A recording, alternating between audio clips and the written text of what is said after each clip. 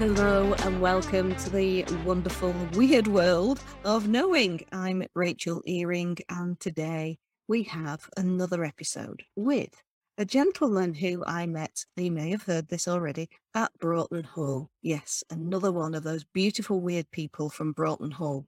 He was one of the speakers actually at Broughton, and he's created his own diamond methodology of how everything works.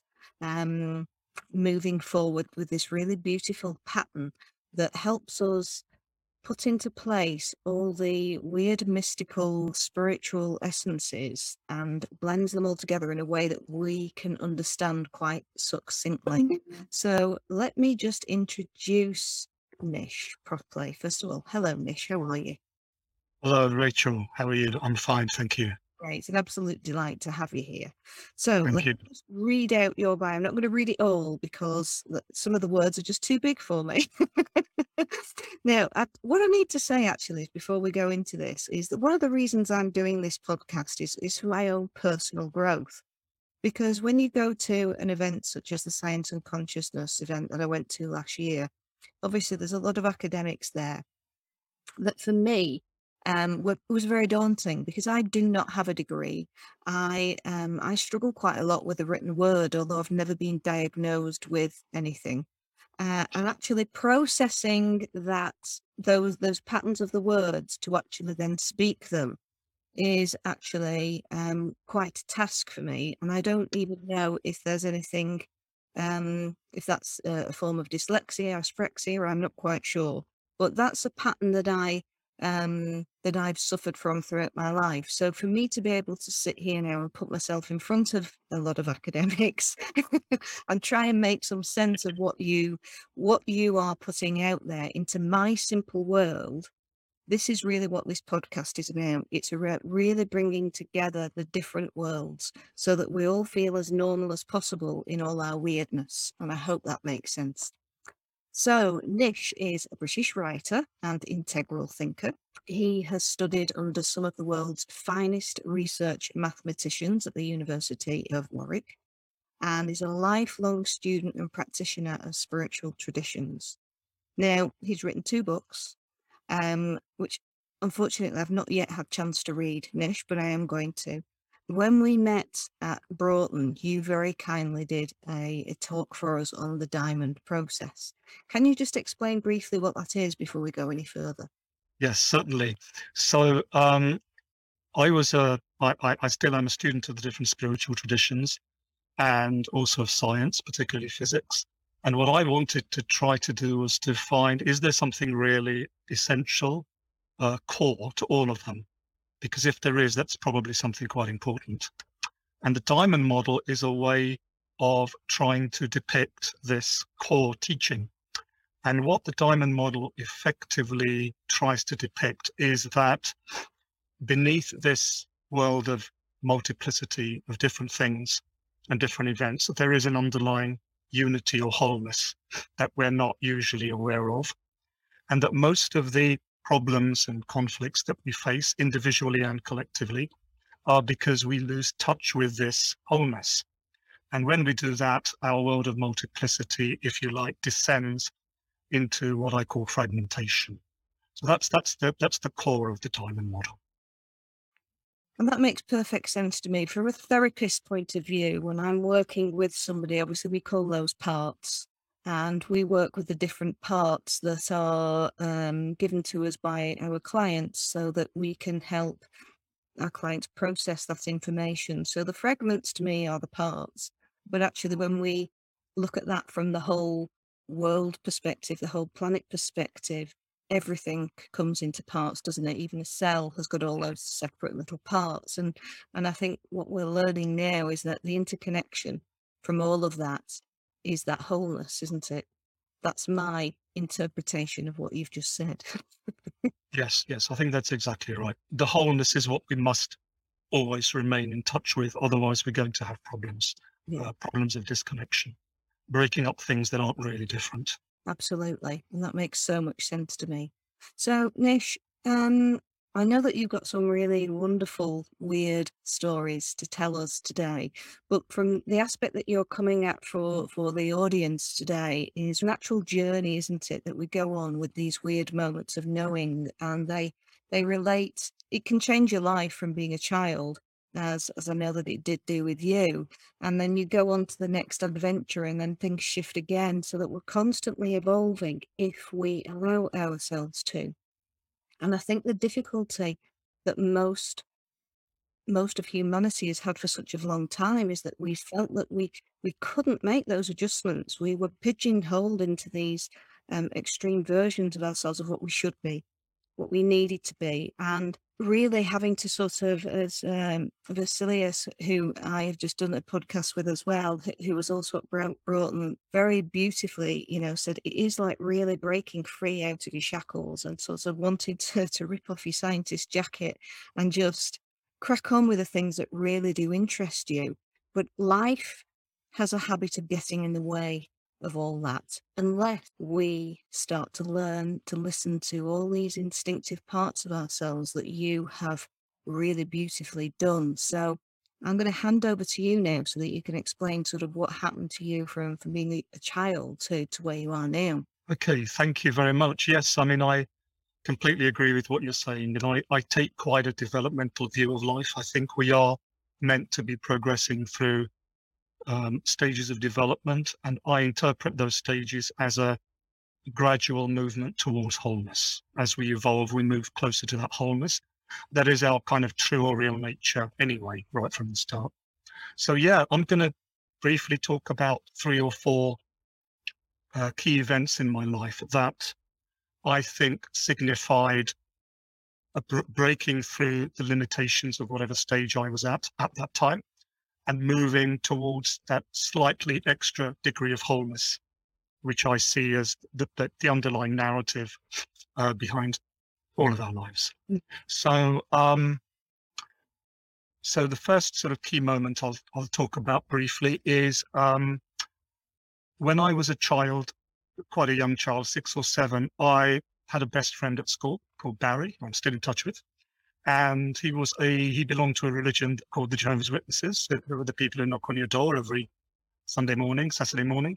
And I came quite a lot under the influence of this religion and adopted that religious belief as my own for various reasons. I think as a child, we're all, as children, are faced with the fact of death.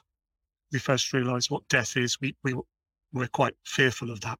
And this faith gave me something to believe in that helped me to overcome that, like many religions do. And I held fast to this faith for about 11 years, mostly without my parents' knowledge, because I came from a Hindu family. So that would never have been approved of. So I would, study this faith and occasionally go to their meetings without my parents' knowledge, smuggle in literature through the bathroom window, and sit in my room studying and praying and doing all the things I was supposed to do. And this reached a head when I was 17 or 18. And I came out to my parents, this is what I wanted to do, and it led to a lot of conflict. But a real breakthrough came for me when I was 18. I was about to go to university. It was a summer holiday between school and university. And I, quite randomly, if these things are random, walked into a library in Gravesend, near where I lived. And I chanced upon a book on the library bookshelf called Why I Left the Jehovah's Witnesses, written by a guy called Ted Dencher, who was a Jehovah's Witness for decades, and then he left. And in this book, he outlined in detail all the reasons why he left: theological, practical, scandals. And I sat in that library all day, 6, 7, 8 hours, and I read the whole book from cover to cover. And pretty much by the time I got home on the bus, my 11 years of deep religious faith in this quite fundamentalist religion had just crumbled. And far from feeling disappointed, I actually felt this enormous sense of relief. I don't have to believe in all these ridiculous things anymore. I've now got this amazing life that I can live and all these opportunities that I can follow, and this freedom of thought and freedom of action. And so I went into university, I think, at quite a new stage of development where I was now able to think things through rationally, question things, explore things. And it really opened up my life for me. in a way that wouldn't have been possible had I remained in that faith. So I see that as my first real breakthrough in my And life I think journey. it's so significant that you were at such a young age able to make that decision so quickly. You read a book, within the day, you had let go. And I think one of the most difficult things any of us learn to do is let go. But you did that in a day without hesitation. Yes, I think How did that feel? it actually felt wonderful. I didn't realize until I let go of that very dogmatic belief system how much it was binding me and binding all my energy and my attention into a very narrow, self-contracted space. And I didn't realize that until I let go of it. And all of a sudden, there was this incredible energy and tension that I had not experienced since I was a very young child. Can I And There's two conflicting things here for me. You know, you've obviously been brought up one way. You went off to be a Jehovah's Witness in your own private time. There was a conflict there. And then you resolved the Jehovah's Witness one by the time you were 17. What happened with the home life? What happened with the home religion?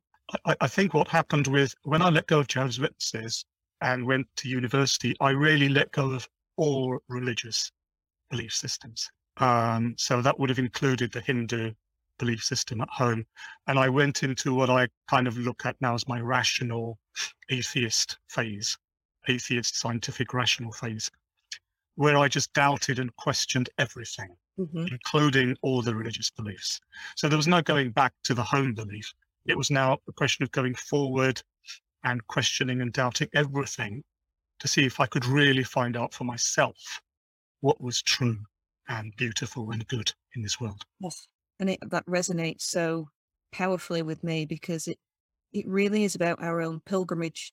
It's our journey, isn't it, on self, on finding out what feels right for our story. And these knowings that we go through, they give us these insights, but then we need to go and experience what that actually means. And for me, it's through that experience that we actually grow and find these really deep, peaceful moments of bliss is the only way I can describe it. But of course, if people have never encountered bliss, and it is such a difficult concept to get across because I don't think there are words for it. It is a whole sensory experience in your being.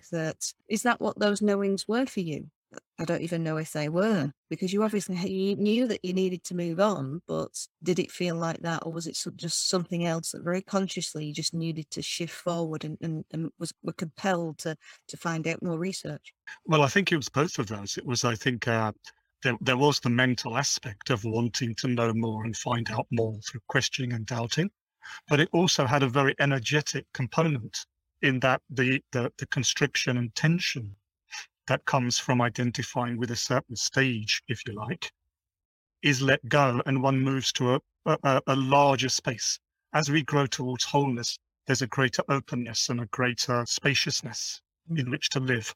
We have more space in which to move around and have our being, if you like. So there's this Like, constant movement towards freedom. yeah, it's like we feel lighter, don't we? It's like we've shed. Anyone who's wanting to lose weight, this is a great way of feeling lighter because you Yeah, feel like, you can move more freely. exactly. And I think every shift, every genuine developmental shift is like that. We're let free from a certain set of limitations. Yeah. And I think that process continues forever. Yeah. And it seems to become timeless as well, in a way, doesn't it? Which Mm. is a very strange and weird concept, but how do we measure that? Anyway, we digress. So crack on, Nish. I'm enjoying this. Thank you. Thank you. So yeah, so I had a crazy life at university, freed from all the Jehovah's Witness shackles, if you like. I was free to just be a normal university student and do all the things normal university students do. And then after leaving university, I got a job as an actuarial trainee in London, which was quite a fast track path to a very well paid, well, at the end of the process, would have been a very well paid and prestigious career, which is kind of the culture I was brought up in. That career and money and status is important. So those were the kind of values I'd taken on board at the age of 20, 21, 22. And I was following that path quite seriously, and I was doing very well at my job and so on. And then one evening, this is kind of the next big shift. One evening when I was 22, my parents were still living with my parents. They'd gone on holiday. So I was alone in the house. I was studying. I decided to go for a walk. We lived in a village called New Ash Green. So going for a walk there means nature, trees and fields and rolling fields and farms. And it was sort of twilight, 6 o'clock, 7 o'clock. And I was going for a walk. And I'd already been meditating for several years because I took up meditation in university, which may have contributed to this. And I had what, in retrospect, I can only really describe as some kind of nature experience, nature mystical experience. It's very difficult to put into words, but it's like I was looking at the natural world, trees and animals and so on. And the nature that I was looking at, the natural world that I was looking at, almost seemed to shine in a way that I'd never noticed before, or maybe it wasn't there before. And it was more than just a collection of physical objects. Something transcendent beyond all of this was shining through nature, was expressing itself through nature. Now I would say this was wholeness expressing itself through the parts. And it was even more than that. It was like this shining light of nature that I'm seeing was also not separate from me. It was part of me. It was kind of my distal self, or part of who I am. And this was a completely mind-blowing 20 minutes, half an hour or so. Just as powerful as what had happened 4 years earlier when I was in the library in Gravesend. And I came home, sat down in front of my textbooks, and I had an exam in 3 or 4 weeks' time, and I just couldn't do it anymore. I went from being this motivated, would-be financial wizard to just seeing this as a pointless pursuit, something that just wasn't going to make any difference to anybody or anything, including me. Wow. And again, like the Jehovah's Witness experience, that ambition for wealth and status and prestige that I was devoting my whole life to just fell away. And I realized that whatever it was that this experience that I just had was trying to tell me is what I needed to devote my life to. Yeah. That was my real calling, not earning money and all this nonsense, going deeper into that, whatever it is that I glimpsed. And yeah, within weeks, I applied for a new job and I took up a new career the following year, a far more modest income, and something that left me my evenings and weekends free for spiritual practice, which is what I decided I had to devote the rest of my life to. Wow. That was another key moment. Gosh, Nish, I know exactly what you mean with that nature experience because I've experienced that myself, and it is so stunningly beautiful. I know that when I experienced it, I'd been given some. Can't quite remember now whether I'd been given the group healings or whether we'd had an event called Quest 79 and we'd had a full day of healings going on around the world for 9 hours. And it was so intense. It was so full on. The energies were so high that the next day when I woke up, I was still full. I was still full and radiating all of that energy. And when I went out for a walk and the light was shining on the trees, the tree was part of me. It was like that light on the tree was how I was feeling inside. And it was as if I was resonating completely with the trees. And at that moment, we were completely in sync with each other. And it made me so grateful.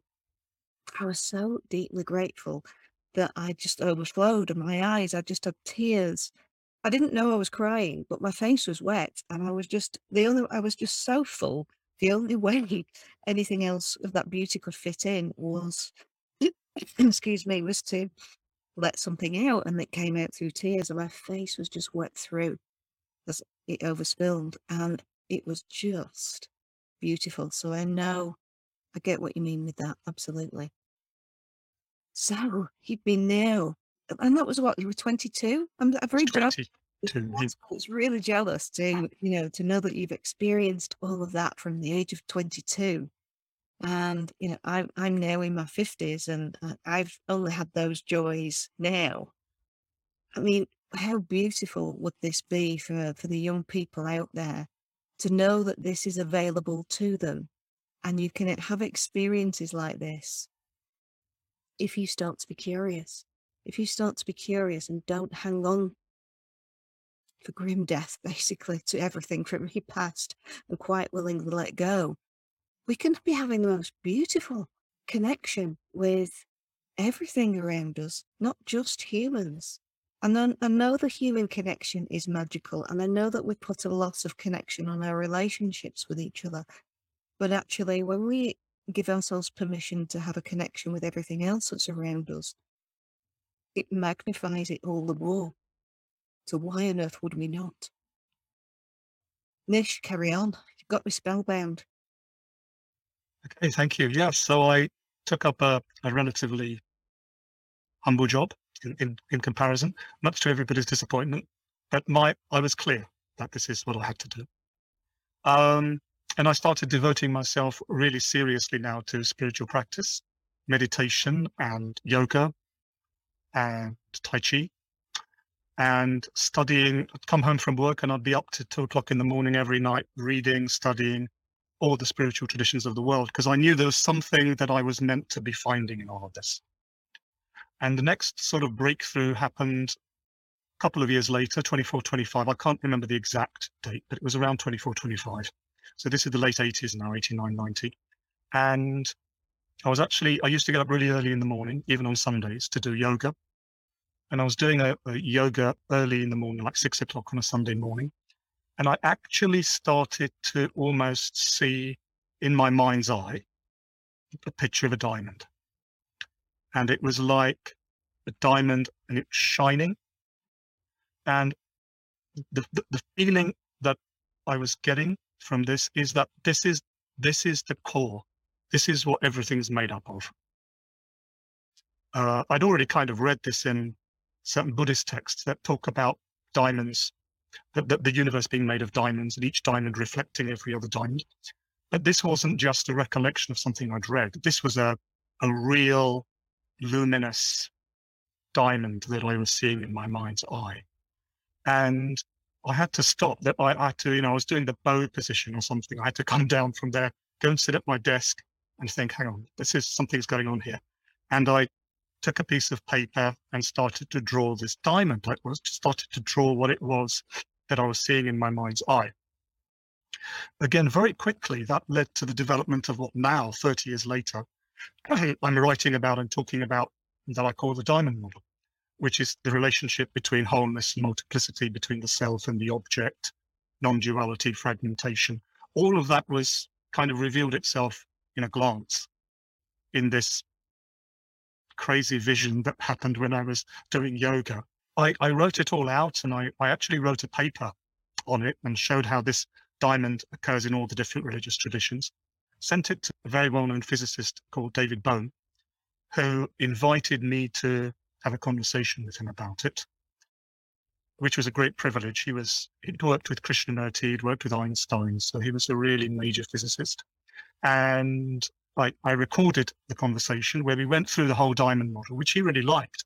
And I transcribed the conversation and just put it away somewhere on my bookshelf. And it stayed on my bookshelf for about 25 years, completely forgotten. And then a few years ago, my wife said, do you need this, or can I throw this away? And I read this conversation and the explanation of the diamond model, and I realized this has to be published as a book, and I need to start giving talks and lectures about this, which is what I've been doing for the last few years. But that real breakthrough moment, 24, 25, was when I realized there is a core underlying truth that all the different traditions and even different scientists and even artists, they're all expressing this truth in their own way, the relationship between the whole and the part, the relationship between the self and the other. And that, speaking poetically, everything is made of diamonds. Diamonds are forever. That was the breakthrough moment for me then. And yeah, that was the next shift. So we're all diamonds in the rough. And of course, Yeah, very rough in my case, I think. earring. So I'm a diamond earring, and I like that. Yes, yes. Beautiful. So, oh gosh, Nish, how did you manage to forget about that for 25 years? I really don't know. I wrote it, I put it on my bookshelf, and then I carried on with my practice and my reading and studying. I was writing other things, and maybe it just wasn't the time to put it out there. And I've learned to trust divine timing, if you like. I think things happen and emerge as they're meant to. There's a deeper intelligence at work, which is the intelligence of the whole, I think. And so I think when it was meant to be rediscovered a few years ago, that's when it re-emerged. And that's when I felt comfortable to put it out there for other people to read and listen to. And I do think we do need to grow into our knowings, don't we? Yes, yes. Get these sort of downloads, and they're really quite very, very powerful in their own right. But for us to then go and experience it, sometimes it might take 25 years to grow into that experience so that you can share peacefully with everyone Mm. else in the right manner. I think sometimes we feel like everything has to be now. Did you experience the religions as well when you went and did you diamond model? I know that you researched it, but did you then have to go away and experience any other parts of that?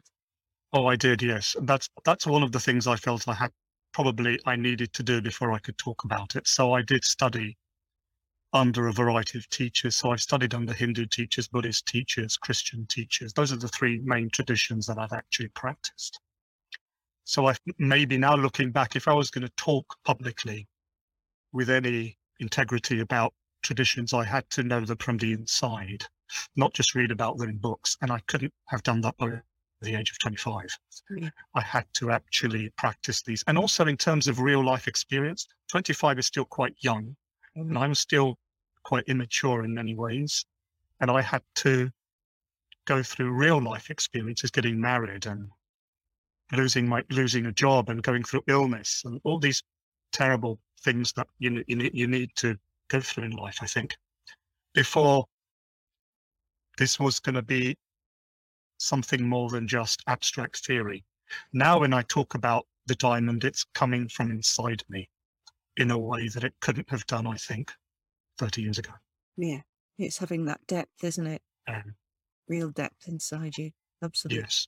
Well, Nish, I absolutely adore this conversation, and I know it could go on all day, but we are trying to keep to a reasonable timescale. So if you could give some advice to someone starting their working life, maybe in their 20s or maybe later, it doesn't really matter, what advice would you give them knowing what you know now?